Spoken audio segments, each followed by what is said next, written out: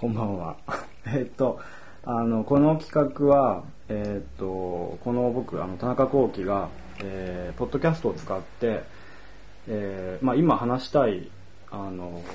旬のアーティストやキュレーターなどを招いて、本当に話したいことを話すということを目的に、やろうと思っているプログラムで、この対談のシリーズに関しては特に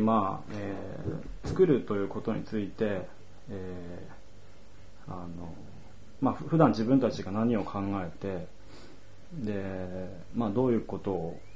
思っているかみたいなことを存分に話せるといいかなと思っています。で、もう一つなんでこれをやろうかと思ったっていうのは、最近いくつかの雑誌や、インタビューなんか、対談とか定談を介して、割と批評じゃないや編集の、介入が結構あって、でそれによって言えなかったことというか言ったけれども削除されたことや、あるいは編集側の意図とこちら側の意図が合わないこととかが結構あって、その辺を自分たちがやればそういう他者の介入があまりないので、そういう意味では流しっぱなしになってしまう、垂れ流しみたいになってしまうところもあるんですが、そういう意味合いも多少込みつつやってみたいと思っています。で今回はこちらに奥村祐樹さんをお招きしています。こんにちは。はい、今ずっと聞いてました。で、奥村くんとは結構本当長い付き合いで、一番最近はプサンビエンナーレで展覧会が一緒でした。で、あれだよね、所属ギャラリーはミサゴ&ローズ。そうです。言ってた。はい。それいいのか。で、あとはなんだろう、僕はそんなに最近あんま書いたりする仕事って本当ほとんど少ないんですけど、奥村君の場合は美術手帳の天平だった。天平をやってたのは2004年かな。そんな前か。2004年に1年間やって、ただその時はもちろん毎月書いてたんだけど、その後はでも時々書いてる、すごく時々、でも最近はどんどん減ってるんだ。でもそういう意味でテキストも書くし作品も作るという意味で割とシンパシーもあるし、奥村君の整理能力みたいなのはすごいなと思ってるので自分ではもう自己嫌悪ばかりなんだけどそういうわけで、話しやすいってこともあるし、いろんな問題を共有している部分もあるのでまず最初に呼びたいと思って、あとやっぱり2006年に半年ぐらい今日か若干メールでなんていうんだっけ、メール書簡往復書簡をとあるポシャった雑誌があって一語も出なかったんですが、そのために奥村君でやって、それがでも一番のきっかけだよね。なんかその時に本当にお互いの今その時点で何を考えていて、で何をやろうとしてるのかってことを結構深く喋れて、そのことが最近僕がちょっと書いたりしたこととかにつながってたりとか、作るプロセスとかに関してもつながってたりするので、あれは結構重要だったんですけど、全くそれが世の中に出ない状態で葬り去られていて、僕のせいでもいやまだね。あとそれの後に一度トークやったんだよね。そうですね。トークっていうか対談を人の目の前ででその時2時間ぐらいだよね。それでもやっぱりなんていうか僕も割と人を前にすると、パフォーマンスな要素が増えちゃうので、どっちかというとその往復書簡のまとめみたいな感じになってしまったので、そうでもない。なんかあんまり覚えてないんだけど、そうだね、まとめちょっとと、あとなんだったっけ、結構グダグダなイメージがあるんですよ。あ、そうだね。あの時のトーク。特に自分なんだけど。いやなんかその、あんま覚えてない。ピエール・ユイグの作品とか、アローラ&カル、ジェニファー・アローラ&ギレルモ・カルサディ。確かその人たちの作品の話とかもして、なんかネットから画像を読んだりして、そうだね、読んだりしてね。ただなんか、彼らの作品、お互いいいとは思っていても、なんかその、なぜいいのかみたいなことが、特に僕は全然答えがのないまま、まあそうだね、そこを話すみたいな感じで、あとなんか、もう過激なことを言う田中君をこう、なだめるみたいな。そうだね、あの時はちょっと。いや、わかんないけど、なんとなくのイメージだ。いやでもあの時は本当になんかいろんな意味で、なんか、ちょっとね、ハイテンションだったから。そうなんや。そう、それで、まあそういう感じだったんですけど、まあなので今回は本当に、他に、一応これはセミパブリックではあるんですが、そのポッドキャストっていうのを使ってるけども、基本的には二人きりで、やるっていう趣旨なので、まあ最初はなんとなくこういう感じで、パブリックトーク言ってるけど、だんだんまあ多少酒もあるので、その辺からは離脱していくかもしれませんが、そうだよね。いや、OK。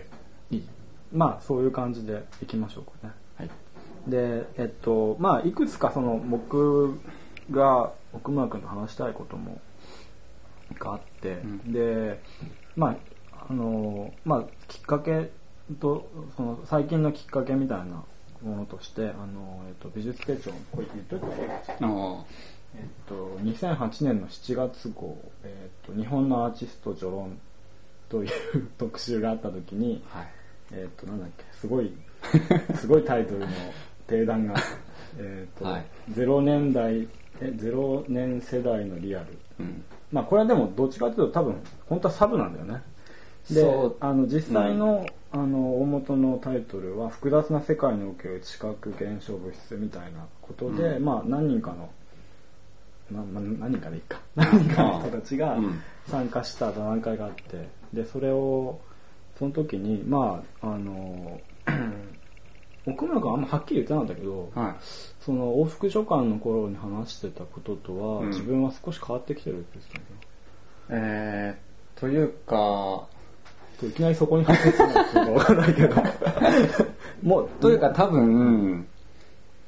特に往復書簡の頃は、なんつうのかな。どうしよう。変わったっていうか多分ある程度腹を据えた部分が、そういうことか。その頃と比べて。とか、特に僕は田中君がいるということで、その田中君がやる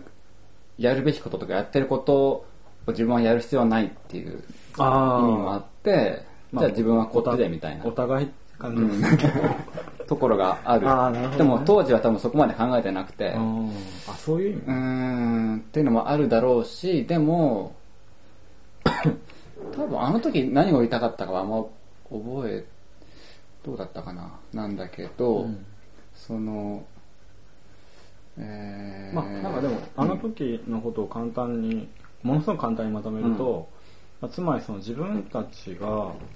何を見て面白いと思って、あの時ってどっち往復書簡の頃は、2004年ぐらいに違うか、2005年6年2006年、2006年の時はその結局自分たちが何を見て、何を面白いと思って、あるいはそういうものをどうやったら作れるかとか、あるいは自分たちがどういう途上に、まあ今も途上にあると思うけど、そういうのを多分元にまああの時の用語で言うと、マキシマルな普遍っていう用語をめぐってしばらく喋ったのね。まあそれだからまあシンプルだ、まあ簡単に言うとシンプルだけど複雑な装いがある面白い作品。なんかそうですね。そうだね。シンプルなんだけどその構造だとかそのプロセス作られるプロセスにいろんな偶然的な要素をこう取り込んで複雑な。複雑に見えると。なんかパッと見シンプルだけいろんなものを含んでるみたいな確かそうそう、まあ、なんかまずはどんなのが面白いかって話と、で次にじゃあどうやったらそういうのを作れるのかっていう話だったりをしていて、で多分そうですね、はい、ごめん。あ、いやいや、でそのなんか今言ってくれたけど、その偶然性をどう取り込むかっていうところで、まあ当たり前な作品ではあったけど、僕がそのポロックの、はい、メトロポリタンにある作品を言って、ちょうどその時奥間君ニューヨークにいたから、見に行ってくれて、でそれまあ最近読み直して、うまいこと言うなと思ったけど皇帝が転写された回があってさ、ね、その見た時にその、まあ、見る側がそのポロックがやった皇帝を、まあ、どうしても想像してしまうというか、どういう重なりの順序にできてるのかとか、そういうものを、まあ、特にうまくいってるポロックだけど、それを見る側が、まあ、一緒に辿ってしまって、でその、まあ、複雑な工程、まあもちろんそれ辿りきれないんだけど、それがまあそうやって書いてるだけなんだけど、言えばその工程がそのままそこに残されて見えるというか、っていうことを、まあそのシンプルだけど複雑な、行為としてはシンプルだけど、複雑な工程を経ているっていうものが、まあ見える作品っていう例としてやっぱその、結果としてなんかこう壁紙的な、まあそういう意味ではシンプルっちゃシンプルというか、その模様と化してるというか、だけどそのプロセスが見えて、なおかつその一個一個の行為がそのなんだっけ、ドリッピング、まあポーリング、その要するにこう筆を乗っけるんじゃなくてっていう、自分で制御しきれない、かなり制御しきれないで、そのしぶきの一個一個の形の偶然性みたいな、そういうのがあるなと。まあそれでまあ今なんとなくうまくたどれてきてるんだけど、その報復書簡の、まあそんなに言わなくてもよかったけど、まあ結果的にはそういう話になったからまあよかったんだけど、まあそれでその偶然の一つとしてまあその最後の方で奥村君がそのなんかナラティブって話をしてたのね。それはそのまあナラティブといって別にその、まあ、物語ってことだけじゃなくて、社会的歴史的文脈とか、まあ、シンボリズム、メタファーで、それは僕が言ったのか岡本監督はちょっと覚えてないけど、まあ、個人の物語みたいなものもそこに含まれるんじゃないかっていうことで、そういうこともその往復書簡の最初では僕が、そういうなんていうかコンテクスチャルな作品を批判的に見ていたんだけれども、結果的にはそのまあ、作品を作っていくプロセスにおいて、そういう言ってみれば排除すべき、まあ僕の中ではセンチメンタルな要素と思ってたことが、実はその作品を動かしていく上でのその偶然を導き入れるって意味、さっきのポロックのポーリングじゃないけど、それと同じ要素としてそういうナラティブ性みたいなこともなんか導入できんじゃないかみたいなことを言って、それに僕は全く答えないままその書簡を終わりにしちゃったのね。そうだけどそれがなんかいや面白いなと思ったんだよね。でも僕はあんまりそこはなんか多分覚えてないっていうか、単純にこうかもねみたいな思いつきで言ったと思うんですけど、でなんだっけ、で田中君はもともとその文脈がないとダメみたいな作品はに対して批判的だったんだけど、同時にそのシンプルな作品、物足りないみたいな、なんかいかにもメタ系ってもう死語かな、知らないかそれはやめよう使うのはまあいいや、まあ言ってみれば、自律的なコンセプチュアルな作品、何でもいいけど、なんだろう、なんか例を挙げられる？ちょっと待ってください。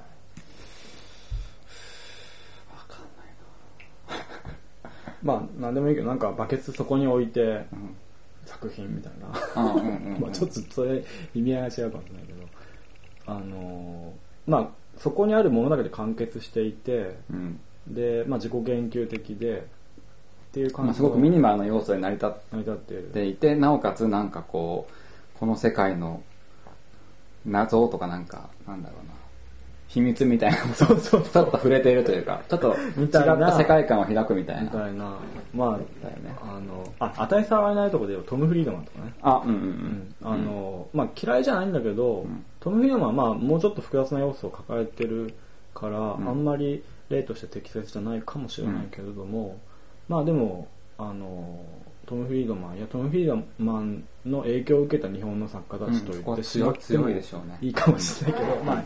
あ、直接的な影響がないにしても、ある種のなんていうか、同じコンテキストに並びうる、まあ僕とか奥村君もそういう部分ちょっとあるかもしれないけど、そういうものも、一方でなんか批判的だったんじゃない？なんか田中君なんか物足りないと。なぜかわからんがつまんないみたいな。かといって、その、ナラティブな要素だったり、なんか、歴史的な文脈だとか、なんかそういうのだけで成り立ってる作品も嫌だと。で、その当時ですね、欧米にそういう作品が最近多いなみたいな。そうね。まずそれが、言ってたね。ウォークショップの一番初めの。ヒルシュホーンとかね、トーマス・ヒルシュホーンなんかは、まあ、割とそういうところ、まあ最近のはちょっと違う、最近見たのはそうでもなかったんだけど、まあでもそれもそういう部分はもちろん含んでるんだけども、実物の作品はもうちょっと違う意味は持ってたけれども、まあでも割とそういう、まあポリティカルなアートはどうしても多いので、多いですね。その去年のドキュメンタもまあ代表的だけど、で今年、そうか、グアンジュはちょっと違うか。グアンジュもそういう要素強いんだよね。グアンジュビエンナーレも、奥井がやったから。まあ同じキュレーターだ。いや、ドキュメンタのこの前のは違う人で、その前の年。前か。11かな？ドキュメンタ11の時の奥井はもうバリバリそういう感じだったけど。で、本当その、なんていうか、その場でヘッドホンで、なんていうんだかいの。エキシビションガイドみたいな、聞かないと分かんないみたいな、そうだね、解説がないと全く分かりにくいっていう、っていうのが普通にある中で、そうだよね。で、まあ、まあそのどっちもそういうミニマルコンセプチュアルっていうか、そういうものもミニマルコンセプチュアルじゃないな、まあその自律的な作品も、あるいはそういう文脈から文脈に依存しているタイプの作品も、まあどっちもその時は不満だと思ってたけど、まあ結果的にはその対立、まあその2つの曲に問題があるわけじゃなくて、まあ複雑な工程を導き入れてるようなタイプの作品とか、まあそういうナラティブ性、まあ奥村君が言ったナラティブ性を、取り込んでる作品の中にも、まあそれがその作品としては豊かなものになりうる可能性を持ってるというか、そういう意味で最後は割とだから最初にあっちもこっちもって思ってたことをその文脈と自立みたいなことと無関係なところに話は行ったんだよね。でそれが今回のこの対談に持ってきたいんですけど、なるほどやっとつながるんですが、それはまあで多分それは僕だけの不満だったわけじゃなくて、きっと美術手帳の企画としてもそういうなんていうか世界の複雑さとか知覚とか認識とかね、そういうことを扱っている作家が最近日本に多いっていうのを、まあ、彼らが言い出したのは、まあ僕に限らず編集もキュレーターももしかすると作家も、そういう部分をまあだからポリティカルなアートもなんかなって思って、かといって単純に自立型っていうか、に行くのも難しいというか、でじゃあどこに行ったらいいのかなと思った時に、まあその自立型ではあるんだけれども、まあそういう文脈依存型ではないけれども、なんかそういう知覚とかオップアートみたいなことになるんですか、知覚がね、まさにネオオップアートみたいなものとか、まだ経験更新型はもしかすると多分この前のニコラ・ブリオじゃないけど、多分リレーショナルアート系だけど、彼が言ってるリレーショナルアートは単純にその街と関わるとかじゃなかったんだよねそういう感じじゃなかったよね。だってリクリットはいたけど、オロツコとかもそうなわけじゃん。あ、そうなんだっけ。あそこで名前を挙げてたから、じゃあそういう人たちもいるってことは、リレーショナルアートじゃなくてリレーショナルエステティックって言ったの。そうね。そういう本もそういう本。そういうタイトルだったから、なんかあれってでもすっごく大雑把に言うと、要するにその個人主義みたいなもんじゃなくて、なんて言えばいいのかな。コレクティブというか。そうだね。あの時僕質問しようとしたんだけど、要するになんかウィキペディア的みたいな。彼はその今の時代、Google Earth の時代だとか、あとなんだっけ、ハイパーテキストとか言ってたんだけど、同時にウィキペディアでもあって、なんか、オープンソースな。そう。で、誰もがこう参加できて、誰かの書いた、誰かだけの知識っていうか、みんなで持ち寄ってみたいな、のが全然辛くないっていうか、それに対して逆にこう開放感があるみたいな、あれ？そんな感じだった。ちなみに、ニコラ・ブリオの講演会が森美術館で、先週ぐらいにあって、それをたまたま2人は聞いてたんでね。そう、たまたま。なのでちょっとその話が出てきてますけども。でもそれでそのビテチョンの対談の時もなんか定談ね。定談？そう、座談会だ。定談ね。あの時のその一応みんなの共通点みたいな話の時にも、そのなんて言ってたっけ、自分を消すみたいな話があって、自分を出したくはないみたいな。それよりか世界だとかなんだろう。でも知覚だったんだよね、結局あれは、ね。そうか。知覚をいかに僕はその時に、僕と奥間君はそのメンバーの中でちょっと違うなと思ってたんだけど、そこで知覚というよりは経験かなと思ってたのね、僕の中では。更新するのは知覚だけじゃないだろうと思って、でむしろその経験的なことを、あるいは経験そのものを更新する、新しくしていくってことの方のが、なんか僕にとっては重要だったので、だから例えばそれまで赤に見えてたものが一瞬青に見えるとか、緑に見えるとか、それは面白いけどそれは面白いけど、やばい、入っちゃったはい。いいです。大丈夫？もう一回食べたんで。面白いんだけど、なんかそれってやっぱちょっとなんていうか物足りないよね。1回目は面白いけど、あの時もそういう話をしてたけど、一度目の更新は面白いけど、そういうことか。そうだね。二度目に例えば今まで赤だったものが一瞬緑に見えたと思っても、さっきも見えたじゃんってなっちゃうわけで、なんかそれよりはもっとなんていうか、その経験自体、なんで赤に見えてるってことが重要だったんだろうってこと自体が更新されることの方が、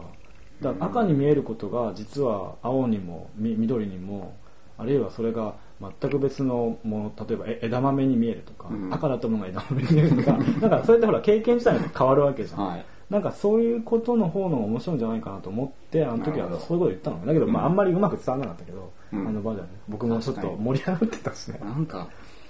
そうだね。でもちょっと一瞬まとめておくと、さっき言ってた話でいくと、そういう自立型とか文脈とかそういうことを置いといて、その複雑性を取り込んで何かをするっていうことが面白いんじゃないかっていう部分で、できっとそういうことを考えてた人が何人かいて、で日本の中では多分その経験とか、僕は経験だと思うけど、知覚とか認識とか、そういう部分にどうしてもなんか向かい出した気がするのね、なんとなく、あれから2年ぐらいの間にね、でそれが割と表面化してきつつあるのかなっていうふうにも思うし、そういうものに興味を持ってきてる人は多いのかなと思うんだけど、でじゃあ何してんだろうと、とはいえそういうことに対して興味を認識とか知覚とか経験みたいなことを、あるいはそれを新しくするとか、あるいはなんかそういうことを通して作品を作ろうとしてるっていう人たちは増えてきてるけど、じゃあ一体それで何をしてるのかっていうのを、奥村君と話したいと思った。みんなが何をしてるか。みんながっていうか自分たちが、その彼らとの違いでもいいし、あるいは自分は全くそういうところが実は違うんだってことでもいいし、まあなのでまあどう見てるのかってここに僕ちょっと一瞬書いてあるけど、それはどういう意味かというと自分が見えている世界とか、現実みたいなことをどういうふうに見てるんだろうっていうふうに思った。でまあそこに多分面白さを見つけようとしてるんだと思うので、でそこで奥村君書いてた、明滅認知の真空状態ブログに誰もテキストに依頼くれないんで自分のブログに書いてるってやつですね。それを読んだ時に、あれって結局自分がすでに知っているものと、知らないものっていうか間違ってる。なんかあの時の多分むしろなんかまあ多分考えてたことは、あの時の座談会でも話題になっていたんですけど、名付け得ない状態だとか、なんかなんだろうな、まあ嬉しいとか悲しいとか、ちょっと違うか、まあ綺麗だとか赤だとかっていうふうに名付けられるものじゃない、なんかもっと裸のというか、裸の近くみたいなことをみんな求めてるよねみたいな話があって、でそれただ僕、まあ仮にそうだとして、で僕にはそういうのを捉える感性がないので、実力がないっていうか、すでにそういう作品を見ておうと思うことあるんだけど、なんかちょっとまあすごいあやふやなんです。田中君の作品を見て思う、なんていうのかな、まさにその経験が更新される感じでもいいんだけど、そういうのを提示する力は自分にはないと思っていて、そういうやり方ではどうですかってことなのかな。だとしたらまあ仮にじゃあ経験の更新が、名付けられていない状態へ向かうってことだとすれば、僕は、名付けられた状態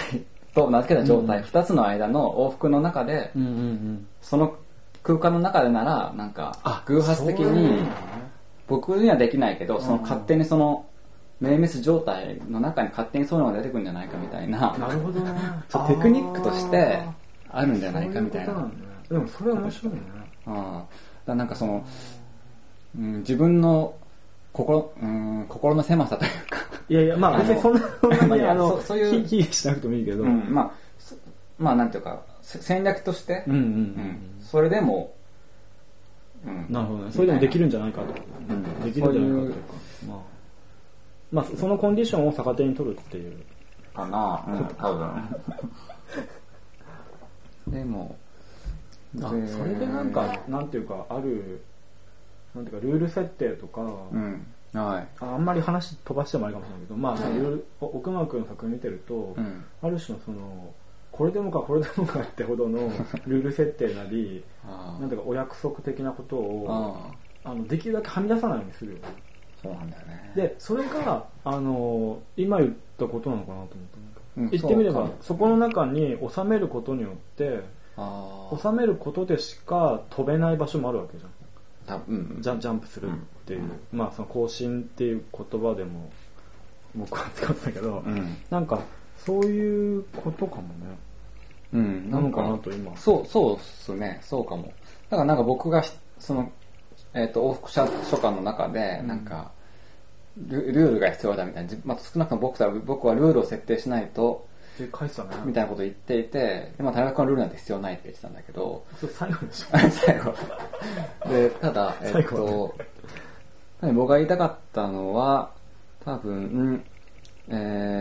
中君もしたみたいにこの世界自体の複雑さだとか豊かさみたいなものがすでに素晴らしくて、でなんかそれに匹敵するものを作りたいみたいなことを僕は言ってたりして、あれ何を言いたかったんだっけ。で、そうか。で、だからなんていうか、ルールがなくて単に何かをこう提示しちゃうと、この世界の部分なり何なりを提示しちゃうと、なんかもう、そうだ、分かった。こう普段暮らしてて、そういうことを感じることはあるわけですよ、普通に。なんて豊かなんだみたいな。例えば木漏れ日がどうとか、木漏れを見てって木漏れ日ってさ、そうかもしれないし、なんか誤解が多いから。何かしらの瞬間にあるじゃん、やっぱ。そうだね。で、多分普通っていうかみんな感じてると思うんだけど、それなりに。で、ただ、なんか作品にするっていうのが、なんかその時の豊かさみたいのをある程度こう保存するっていうか、再生可能な状態で提示するっていう時に、単になんか起きてることを切り取って見せると、確かに素晴らしいんだけど、いやでも僕もそれはあんまり賛成できないというか、その切り取って持ってきただけでは、それは同じようなことにはならないじゃない、それは切り取って持ってきただけになってしまうので。そうだよね、だからそこはそうだなと思うけどね。そっか、なんかその時に多分そのルール設定は多分誰しもルール設定というか、あるなんていうか範囲は決めてるはずなの、僕もルール設定はしてるんだけど、そのルールが最初にあるんだけど、それがある瞬間に壊れなきゃいけなくなる時があるじゃん、あるいはその壊さないといけないとか、あるいはそのルールを忘れてしまうというか、なんかそれをできるだけそこには開いておきたいっていうか、で、開けるならね。で、開けないから僕もルールの中に収まる時ももちろんあるんだけど、ある部分は。それは見る人によっては分かんないけども、ただ奥野君の場合はなんかこの前ちょっとなんだっけ、変な寿司バーみたいなことで話したレトリックを、なんて言ってたっけ、レトリックを積み重ねることによって、それは奥野君が言ってただけかもしれないけど、それに僕がレトリックを積み重ねていくことによっても、なんていうかジャンプできる場所があるっていうか、例えば論理学とかってそういうところあるよね、なんか論理的であるってことは、ある種なんていうか不自由さのなんか代名詞みたいになってるけど、実はその論理を積み重ねていくと、とんでもないところに行けるっていう、本当にそれを徹底すると多分とんでもないところに行けるっていうのは、例えばなんか可能世界論とかは、世界がいくつでもあるっていう話だから、それって自分たちのその日常的な感覚とはずれてるわけじゃん。それってさ、ちょっと僕あんま不勉強なんだけど、可能世界論って要するに、今この時にワインを飲む自分と、いや、ワイングラスを手に取る自分と、ここにはチーズを手に取る自分と、そういう可能性がどんどん分かれていって、その全てが存在するみたいな。簡単に言うと、ただもちろんなんていうの、可能性の中にも可能性の強いものと弱いものがあるから、それによってもちろん分岐する状態って多分変わってくるんだけど、基本的にあれって様相様にっていうんだっけ、様相って様にそうそうなんとか様の様に相対性の相っていうか、そう例えば大元は言語っていうか、綺麗とか、ちょっとだけ綺麗とか、なんかそういうものがなんで存在、そういうなんていうか言葉がなんで出てきたのかみたいな部分から始まってるのね、基本は。だからそういう要素を突き詰めていくと、その可能世界に行き着いてしまうというか、可能世界的な考え方にも行き着く可能性があるっていうか、でそれが全部実在するっていうふうに唱える人もいるわけですね。だって別に普通に科学の話でもあるそうそうそう。じゃない？多世界解釈ね。と被る。そう、被るの。で、それが、結局、そういうことも被ってくるっていうのが、だそれまでは、気違いの理論って、まあ、これ気違いって言っちゃいけないけどね、ちょっとおかしな人が考えた理論と思われてた、その可能世界論がその多世界解釈と被ることによって、現実味を帯びてくるっていうか、なんかまあそういうことがあって、でそれってだから言ってみればそういうなんか論理的な思考を自分の常識にとらわれずに積み重ねていくことによって、実はその常識外に出てしまうっていう、まあいい例じゃないかなと思ったのね。でそれがそれをまあ今の奥村君の話に、なんで奥村君がこんなに持ち上げてるのかよくわかんないけど、まあそのルール設定、マジでルール設定を置くことによって、それを徹底化させると、それがこう非現実じゃないな、まあなんか不思議な場所にそうなんだろうね、そこは行くっていうこともありえんのかなと思う、ね、だからそういう意味で言ってんのかなと思って、そういうじゃないんだ。そういうことにしよう。すいません。いやでもなんかまあ僕が考えたことは多分さっきの明滅の話に近いテクニカルな話だったりもするんだけど、ルールってまあ枠っていうか枠がないと、まあ、この世界そのものになっちゃう、そうするともうどこを見ていいか分かんないっていうか、その豊かなんだけど、まあ、当然豊かで、なんていうか。まあでも、それはもしかするとつまらないことでもあるもんね。豊かだけど退屈っていうか、例えばほら、自然見てもさ、豊かって感じる人と退屈って感じる人がいるわけだから、そのものになってしまったら確かにそういう反応もまあ免れないよね。なんかこう、ルールというか枠を作っといて、その中で、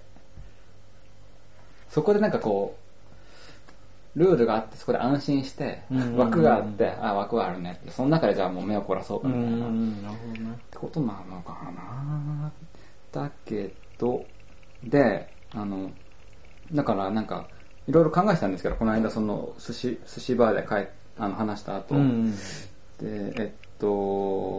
なんか僕が思うには田中君は今言ったみたいな可能世界みたいなことにすごく興味があって、まあアフォーダンスもそうなんだけど、なんかある一つのものが機能を教えるとか、なんか他のものとこう取り得る関係性の可能性の束みたいな。なんかで普段僕たち見てる実現体じゃなくて可能体みたいのをこう探っていくみたいな。そんなにいいもんじゃないけど、ちょっと違う。まあそういう意味でこうそういう部分はある、そうしようと思ってる部分、まあそれをすごく大雑把に言って多世界解釈的な方向性だとすると、多分僕がまあ考えてることはむしろマルチバースって複宇宙的というか、要するに多世界解釈だとまあ一つの物理世界でその中でいろんな可能性があるっていう話な気がする。その物理法則が変わんないっていうか。多世界ではね。でも可能世界論は、その物理法則が変わる可能性がある。あ、そうなんだ。そう。例えば今日まで同じ物理法則で、明日から違う物理法則の世界もあり得るっていう。でもそれ多分多世界解釈とは違うかも。超違うね。だから多世界解釈は可能世界論の一部になるかもしれない。そうだ。一部のなんかね、僕もあんまり整理できてないのでよくわかんないけど、その一部が多分可能世界。なるほど。多世界解釈になる。なるほど。そうだね。じゃあマルチバースの方がむしろそうだからなんか違う物理学の司る世界も常にまああり得るみたいな。多分そっちらしくまあさっきから自分卑下するんですけども、だからなんかこう多分僕が思うには田中君はこの世界をすごく豊かだってこの世界好きだと思うんだけど、なんか僕はむしろなんかこの世界はつまんないみたいな、なんか別の世界があってほしいみたいな。なるほどね。ちょっと恥ずかしいんですけど、多分そっちの方が強いんだと思う。だからだからってまあ単純なんだけど、自分の作品の中でありえない非物理的なことをいろいろ起こしてるっていうのはそうなのかなと。だからそういう意味でなんか座談会の時も田中君が自分は自然と拮抗したいみたいな、この世界と拮抗するようなものを作りたいって話で、僕はちょっとそれは無理じゃないよ、なんかあんまり興味ないやみたいな話をしてたのは多分僕はそういうことみたいな。なるほどね。でもそれはそうかもね。僕はやっぱりだからそういう意味では、うん、むしろだから奥村君が可能世界論で、僕は多世界解釈なんだね。多分そんな気がする。だからそのなんかやっぱりその僕にとってのベースはやっぱりその自分が見ている現実だったり、世界のありようの複雑さだったりするから、そこがどうしてもベースになって、まあなってきつつあるっていうか、まあもともとなんかほらっていうか屋外に入れる立てで絵を描いてた人間なので、はい、屋外その外にね、外で例えば100号ぐらい描くとか、そういうことを経験してたので、なんていうかそのまあそこにある世界をどう自分なりに解釈するかみたいなことにやっぱりどうしても興味があるんだよね。なるほど。ベースとしては。